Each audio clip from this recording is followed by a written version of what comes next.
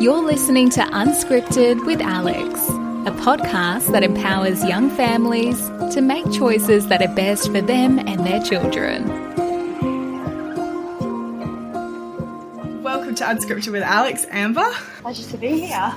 So for the listeners, Amber is, you founded Tiny Sparks WA. We're going to get into what Tiny Sparks does and who they are, but can you just give us a quick little explanation of what your charity does? Sure. So Tiny Sparks is WA's premier charity for high-risk pregnancy and babies born sick or premature. We support WA families from the time that they're identified as a high-risk pregnancy through the balance of their pregnancy, through their neonatal intensive care unit stay, and then beyond that in those early childhood years through advocacy and a developmental playgroup and peer support programs. And this all came about because of your own experience with your fourth birth, is that correct? That's right. Back in 2010, our son Addison was born at 25 weeks gestational age. He weighed a tiny 865 grams. And at the time, we identified there was a real gap in terms of what support was available for families.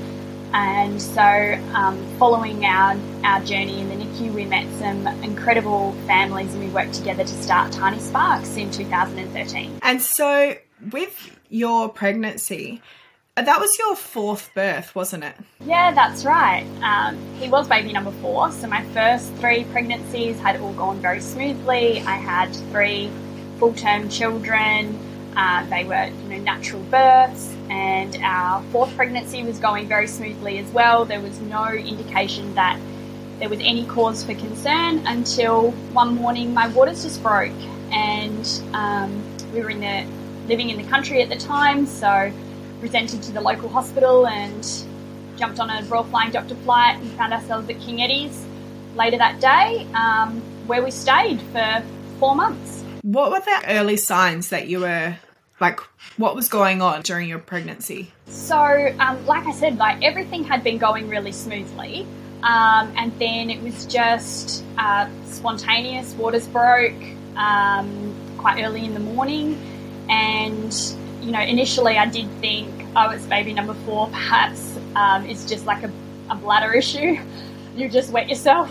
And then, I thought back to, the advice we'd been given previously, if you think your waters are broken, pop a pad on, see if there's any further sort of discharge over the next half an hour to an hour. And there definitely was. So it was time to get checked out at the hospital, where they were able to confirm, yes, my waters had broken, and I wasn't actually in labour at that point, but there was a lot of concern. Baby number 3, she had arrived in a little over an hour, so quite a quick labour, and so that hospital wasn't equipped to deal with a baby born at 24, 25 weeks. So they did give me the medication they would normally give people who are in active labour to try and stop things from progressing while we were waiting for Royal Flying Doctor and getting to Perth.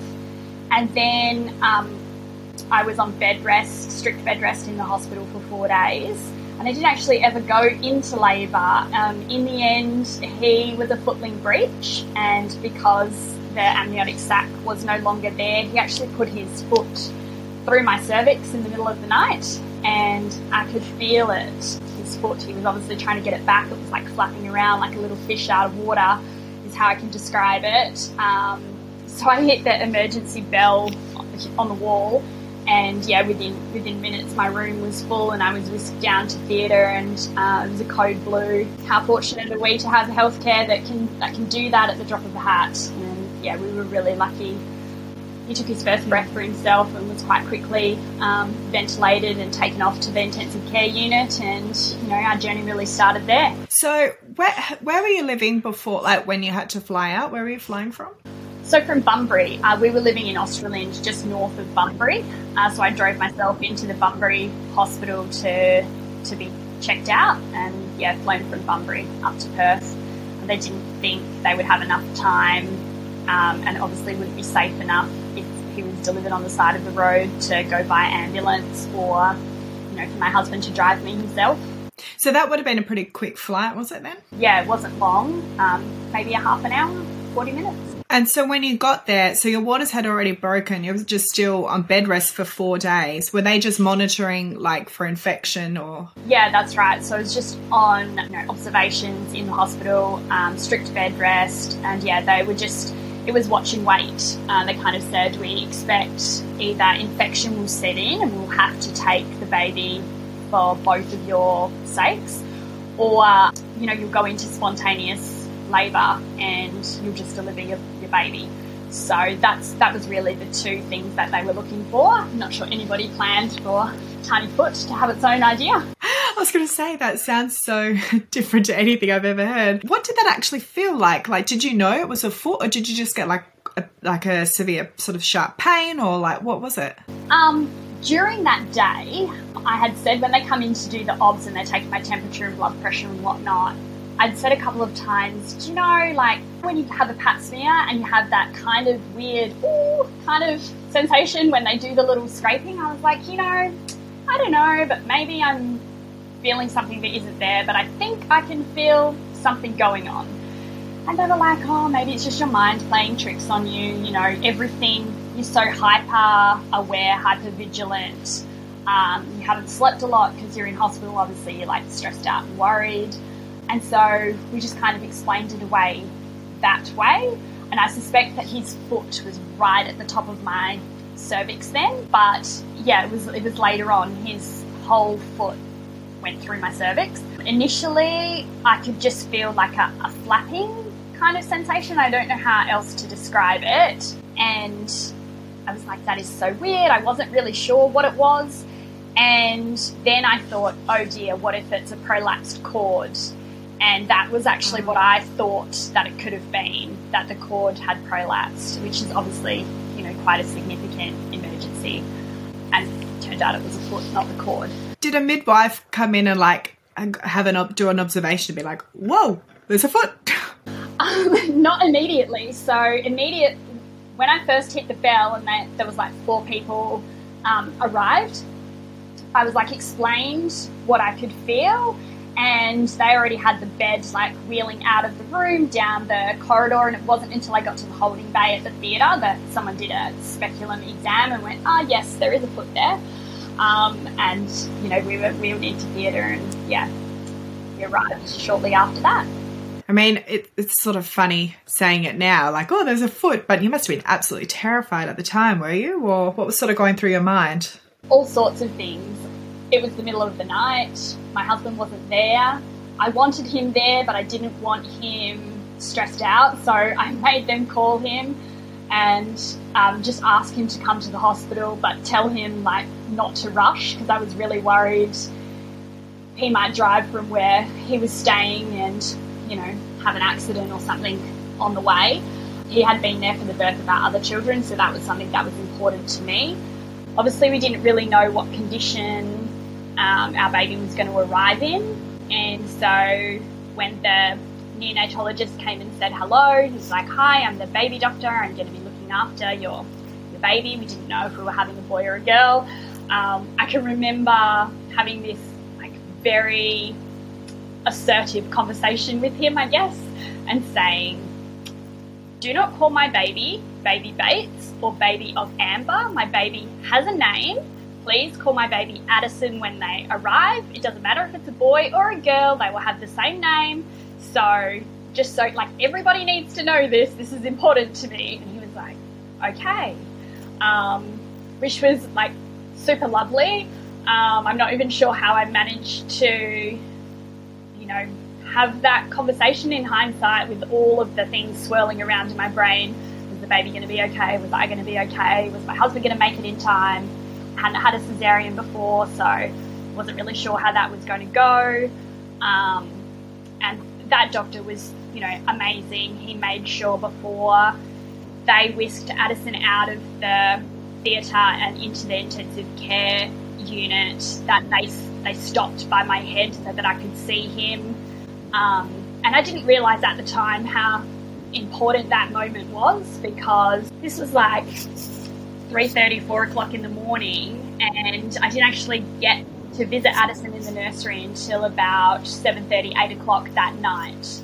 So I didn't realise I wouldn't be able to visit, but clearly that doctor knew it would be quite some time before I saw him again.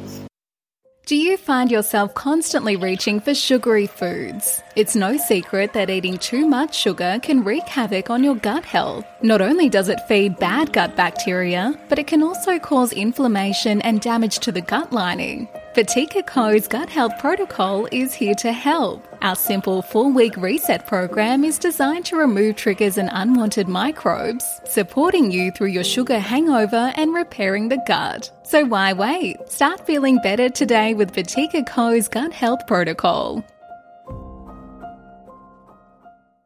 Do you have a really vivid memory of seeing your baby at that time when he showed you your baby before whisking off? I do. Just this tiny, tiny, small little scrunched up face in amongst all these sort of blankets and plastic wrap, and yeah, it's quite surreal. Did they say anything to you about what to expect or what outcome could potentially be, or what they were going to do with baby once Addison was born? Did they say anything for you to be prepared? Not really.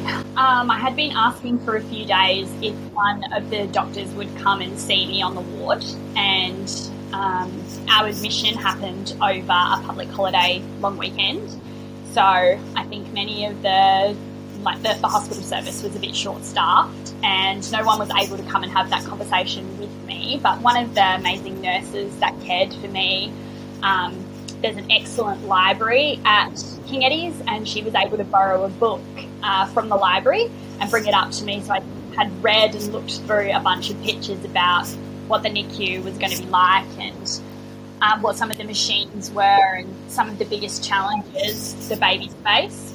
Yeah, whilst I hadn't talked to anybody about it, I guess I'd got some information. You definitely would need a lot of support going through something like that and having such a long time in NICU. Did they sort of say, or did they know why you had gone early? No, so they didn't have any ideas. I didn't have any infections. They were able to look at the placenta and test their remaining amniotic fluid. And I participated in a clinical trial which was looking at prediction factors in mRNA and RNA sequencing, and seeing if there was any sort of genetic reason why he might have been born early. But I didn't have any feedback on any of those tests that indicated that there was any reason that my waters just spontaneously broke early. Being in somewhere like NICU, can you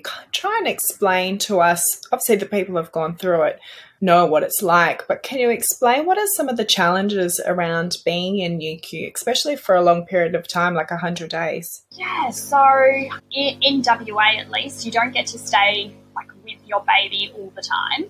So you're visiting the hospital every day. If you've had a section, then obviously you're not driving yourself there for the first 6 weeks, because you need that medical clearance before you're able to drive. So you're relying on family, friends, or your husband or partner to take you into the hospital each day. Things you don't think about is like expressing your breast milk, for example. You have to artificially bring in your milk supply. I was lucky I'd breastfed my other children. I knew how to express, but I can imagine for a first-time mum that would be really confronting and difficult process. So you're expressing milk just like you would feed a newborn baby, every 3 hours.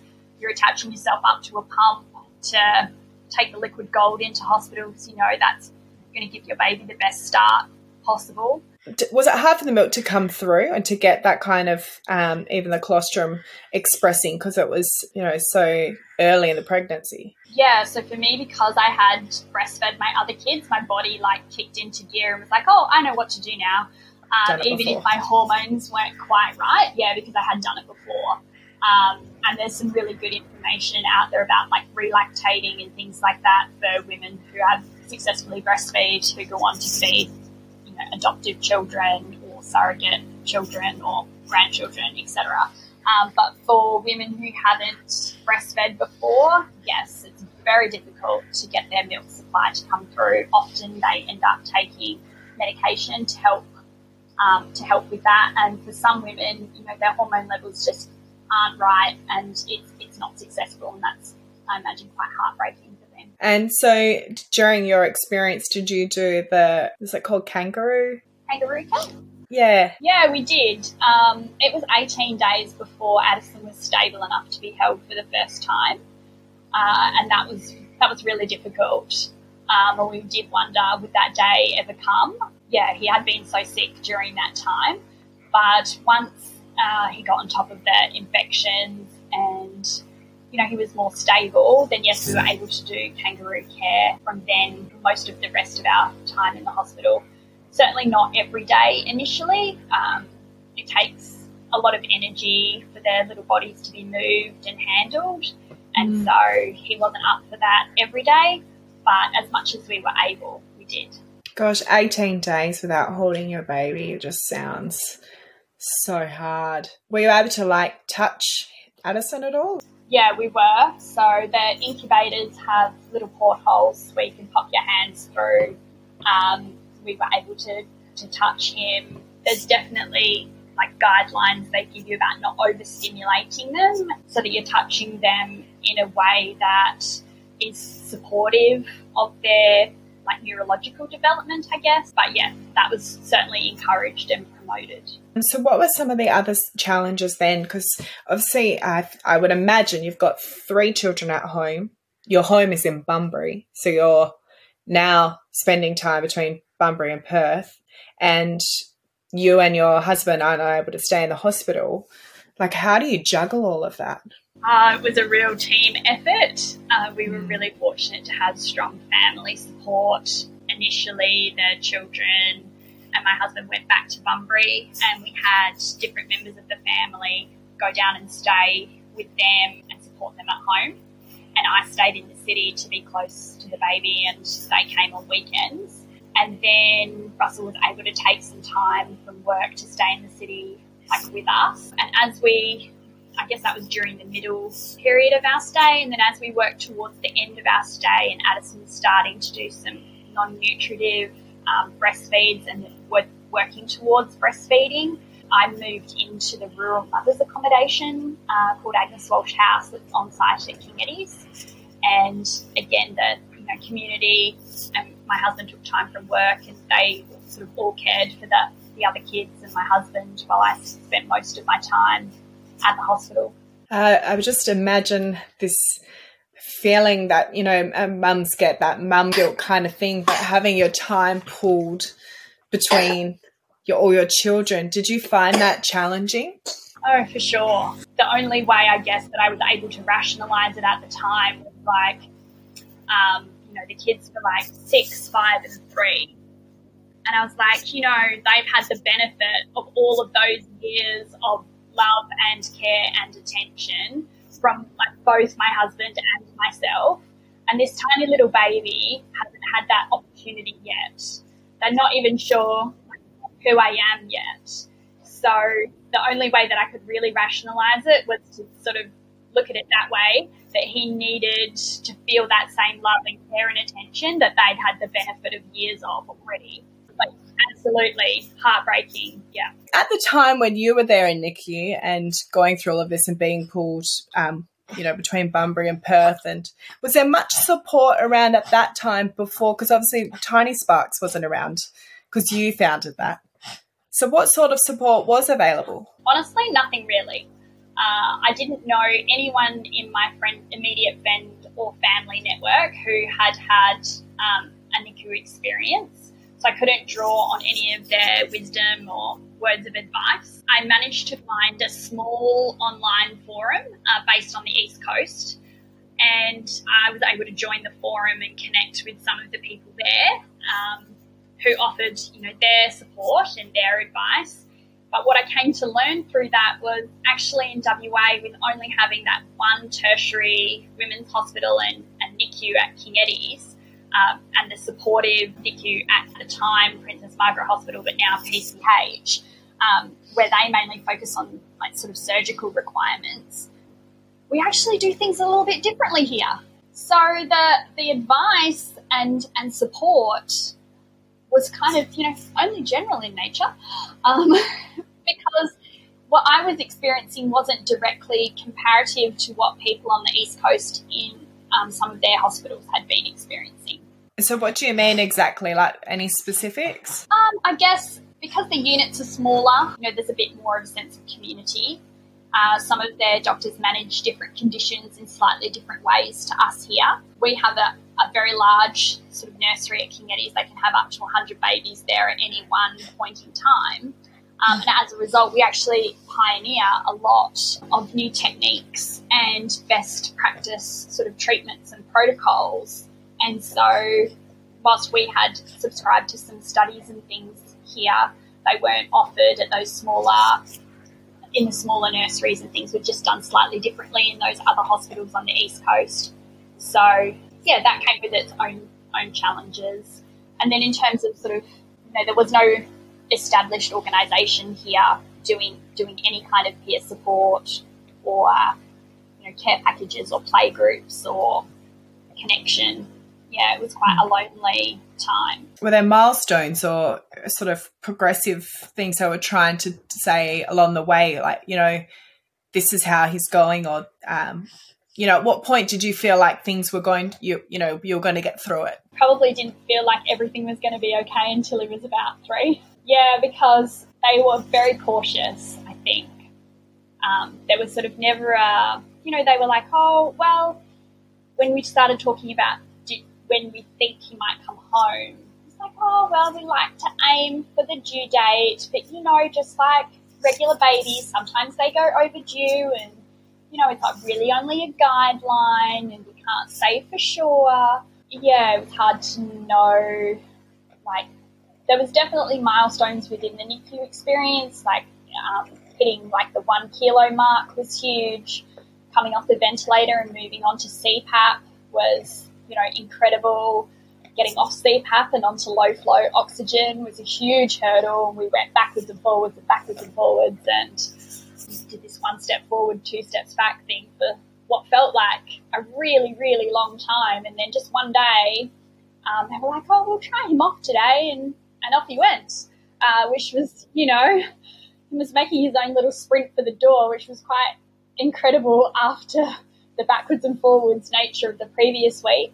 Getting established with suck feeds as opposed to tube feeds, that took a long time for him to have the energy to get through sucking full feeds. And then, he would have a suck feed, 1 feed, and a tube feed the next feed. But yeah, working towards full suck feeds before we got home. Yeah, they're cautious to say what they think the long-term outcome's going to be, because they can give you the statistics around it, but they don't know what it will be like for your own unique set of circumstances. And a lot of that depends on, did your child have a brain bleed? Did they have a particular type of infection? How long were they ventilated for? Things like that. And so was Addison classified as immune compromised for the first sort of 3 years of life then? Yes and no. That he was on oxygen at home and his lungs had been really seriously impacted by being born preterm and then the length of time that he was on the ventilator. So he had what they call chronic lung disease, and he was, they are more susceptible to illness. But our biggest issue was going to be if he did become unwell, how his lungs would handle that. So there was quite a lot of warning around staying away from crowded public places, not going to birthday parties, making sure your visitors are well, and then seeking help early if they do become sick. So having a great GP who's trustworthy, having really good action plans about what medications you're going to give, knowing when you need the chest x-ray and when to be admitted to hospital. We did have quite a few admissions in those first couple of years. So we didn't avoid all the illness in spite of doing all of the things. Oh, gosh, that would be impossible to minimise illness. I mean, children get so sick in those first few years of life anyway. So, and then to have a weakened immune system and the chronic lung condition is just Yeah, I can imagine now. I understand a little bit better why you say you didn't really feel like you were out of it until reaching that 3-year mark. How was your recovery? So after having the C-section and then this toll of, sleepless nights, I'm sure, and worry and constant stress. I found those first few weeks after having a C-section almost unbearable. I really didn't want to take the pain medication because I knew it was going to transfer in my breast milk to my already sick tiny baby. And I had known some people who had become quite dependent on pain medication following major surgery, and so I was acutely aware of not that I felt at risk of that, but I didn't want it to become a crutch. So I probably did myself quite a disservice. I remember saying to someone, I can't believe people opt into this. It's awful, the amount of pain that I was in. If it's medically necessary, I totally get it. But yeah, it was, so I found it really challenging. My 3-year-old was so used to being sort of picked up and, cuddled, and I really had to encourage her to sit next to me and cuddle on the side, and so that dynamic changed a bit. I'd always been a very self-reliant person, so things like even hanging the washing or standing for long periods, it took its toll in those first few weeks. Emotionally, all over the place. I mean, when you have a baby anyway, all the hormones that run through your system, they make you crazy. They make, you can cry literally over anything. All of that still happened. Yeah, and then just the worry, and someone else is caring for your baby all the time. You don't know who those people are. Normally you would choose, I'm going to leave my baby with a grandparent or, some other relative that someone you trust, and you trust these people because they're health professionals, but you don't know them. That's true. Yeah, you're putting a lot of trust into somebody that you don't know. And almost all of them were amazing, and I could ring up at any point in time, and I did often call in the night when I was up expressing to check in and see how he was going with the night staff. They were very supportive and good communication. Obviously they do want what's best for you and your baby as well. They want to see those positive outcomes. So yeah, it was a real roller coaster. This might sound like a funny question potentially. How did you go around eating? Did you actually manage to still eat nutritiously? Obviously after having a baby, to try and get the best recovery possible for yourself and making sure that you're getting enough milk and all of those things, you want to eat really good, wholesome, nutritious foods. But in your circumstance, did you find that was even possible? Initially, yes, because I went and stayed with family. And so, and I'd always had a pretty reasonably healthy diet leading up to his birth. So having sort of family support initially helped. When I moved into the hospital to be there for him more, I didn't have any access to any cooking facilities. So I was on hospital food. And, if you were in the nursery when the dinner came, you missed the dinner. Oh, okay. So, I had a stockpile of, fruit and crackers and other things to snack on. Obviously, I tried not to miss the meals, but when you're cuddling with your baby and the choice is eating or cuddling, you're doing the cuddling. You've waited for those cuddles. So, yeah, every time. And so out of all of this, the idea to start Tiny Sparks generated, I suppose. What was the initial thought there, and how long after having Addison did you start diving into doing that? He was probably almost 2, so around 2012, I guess. We had maintained these friendships that we had formed with 2 other families, and we had continued to watch our children's challenges and successes over those first couple of years. And I guess we were all at a place where those initial hurdles, we jumped over those initial hurdles, and our kids were a little bit more resilient now. They were a little bit bigger, and we were really driven to, what can we do? How can we help? And it was then that we started exploring what opportunities were already out there and what we might be able to do. And through sort of that exploration, we really found, as I had experienced, there was still nothing in that space. It took us almost a year to get all of the approvals and licensing requirements, and then we were able to start Tiny Sparks in November of 2013. I suppose you think, just start a charity. It's a lot of paperwork and a lot of work involved. Did you know sort of pretty clearly what you wanted to do with Tiny Sparks? Initially, we were really focused on that peer support element. And then over time and listening to other people's experiences, we were able to bring in the sort of care package programs. We have one for NICU families and we have one for bed rest. So for women like me who end up in the hospital in an emergency and have just come in the clothes that they're wearing, we have this bag that gives them all of their toiletries and information on what other supports are available and how they can connect with us. Then during the NICU, that peer support is so crucial. Like I was sort of saying to you, not everyone has a friend or family member they can call on who's been through this experience, and they can say, what was it like for you? How did you get through this? What helped you with your, expressing journey? Or what was the outcome when your child had this brain bleed or this particular bug? And so having that peer support network, almost always when people are asking those questions, someone has been through that and been through it quite recently and can share their own, this is what worked for me, or this is what happened for me. And then, these little tiny babies, they're at developmental risk. They leave the hospital and they're sent on their way, and they do have follow-up and whatnot, but a lot of them go on to need physiotherapy and occupational therapy, speech therapy. So through developing our playgroup, we were able to give people access to those services in a timely way. As we all know, there's wait lists for access to allied health and medical services all over the state. And for these children, that just-in-time help and advice, and even if it's reassurance for the parents that their child is tracking well, is so valuable. And again, promoting that sense of community by coming along to playgroup.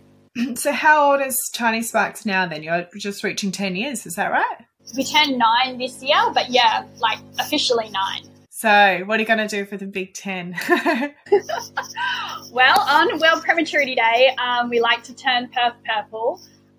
There's a wave of light that sweeps all over the globe, and it shines a light on the critical issue of preterm birth. So no giveaways just yet, but watch this space for November 2023. Awesome. Go see the city painted purple. And so if there's other people that want to help support Tiny Sparks, what can they do? They can make a donation online. It's we are registered for deductible gift receiving, so it is a tax deductible donation. They can get involved by volunteering their time. We have a crafty creator group who do some knitting and sewing projects for us you can get involved with. And from time to time, we run a busy bee so they can come along and give 2 or 3 hours of their time and work with us to pack care packs or other items we're giving out in the community for special occasions. Fantastic. And Amber, I just want to jump back a second. Just then you said about having the support when you're waiting in hospital on bed rest. When you were in that position, what was going through your mind? You had 4 days on bed rest. Were you thinking that you were going to be able to hold baby in, or was it just hold baby in for as long as possible? Or so I pretty much asked as soon as I had my first ward round, what are the statistics? Tell me how it is. And they were like, okay, well, statistically, you've got a week. We normally see infection set in, the baby goes into distress, you'll go into spontaneous labour within 7 days. And then, they were quite quick to say, but there's always an anomaly. There's a lady down the hall who's been here for 6 weeks now. they were frank and honest, but also gave me some hope. So, I really wanted to be that lady down the hall who crossed her legs for 6 weeks. Obviously, in my case, that wasn't to be. Addison had other ideas with the foot. You certainly did. I guess initially, like, was I going to be okay? Was the baby going to make it? What were the big challenges we were going to face, which of course no one could really tell us? How was the rest of my family going to cope and function while I wasn't there? Yeah, it was like hard to plan much more than a few hours. And being in hospital, you don't sleep very well. There's always something happening. And so because you're on bed rest, you're obviously not meant to be moving. What did you do with your time? Did you just sort of watch TV, or what were you doing? I had quite a few visitors because I suspect had it have been a really long time that I was in hospital, those visitors would have dwindled. But because it was so new and everybody was so concerned, yes, like I had my mum come and visit, my husband and children visited, my best friend got on a plane in Cambodia and came to Perth and was like, what can I do for you? She bought me new pajamas and things, which was so lovely. So, yeah, I had quite a few visitors during the day, which helped to pass the time. Otherwise, watching television, reading a book, it was hard to concentrate on anything really because in the back of your mind you're worried the whole time. And for somebody who, it sounds like, is a very busy person, you would be anyway, you had 3 kids, so imagine you're always running around doing something. Did you find that challenging to have to stop and sit for that time? Yes, challenging to push the bell and ask for, like, can I have a new jug of water? I need to go to the bathroom now. Yeah, you literally had to ask for everything. And when you're, you normally just rely on yourself to do all of that, it's hard. It's a real shift. Oh, thank you so much for sharing your story and explaining to us about Tiny Sparks and for creating this charity. It's absolutely amazing. It's definitely no small feat, and to keep it going for so long, and can't wait to see what happens next year.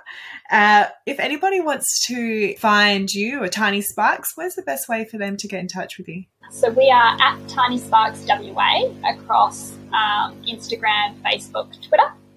And we do have a website as well, www.tinysparkswa.org.au, and that has our email address and other contact methods there too. Thank you. We'll put all of that into the show notes, as we always do for our listeners, so they can find you easily. And thank you again for your time.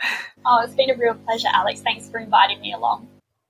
And thanks for putting up with our new little studio setting here in the bedroom in our loft with my son on my lap. It's a different kind of recording today. Oh, being a mum, I totally get it. Just got to make things work, just fit it all in. Oh, man, you should see some of the meetings that I go to, like in the back of the car, waiting for someone at sports practice, or like I'm just sitting under a tree here for 5 minutes.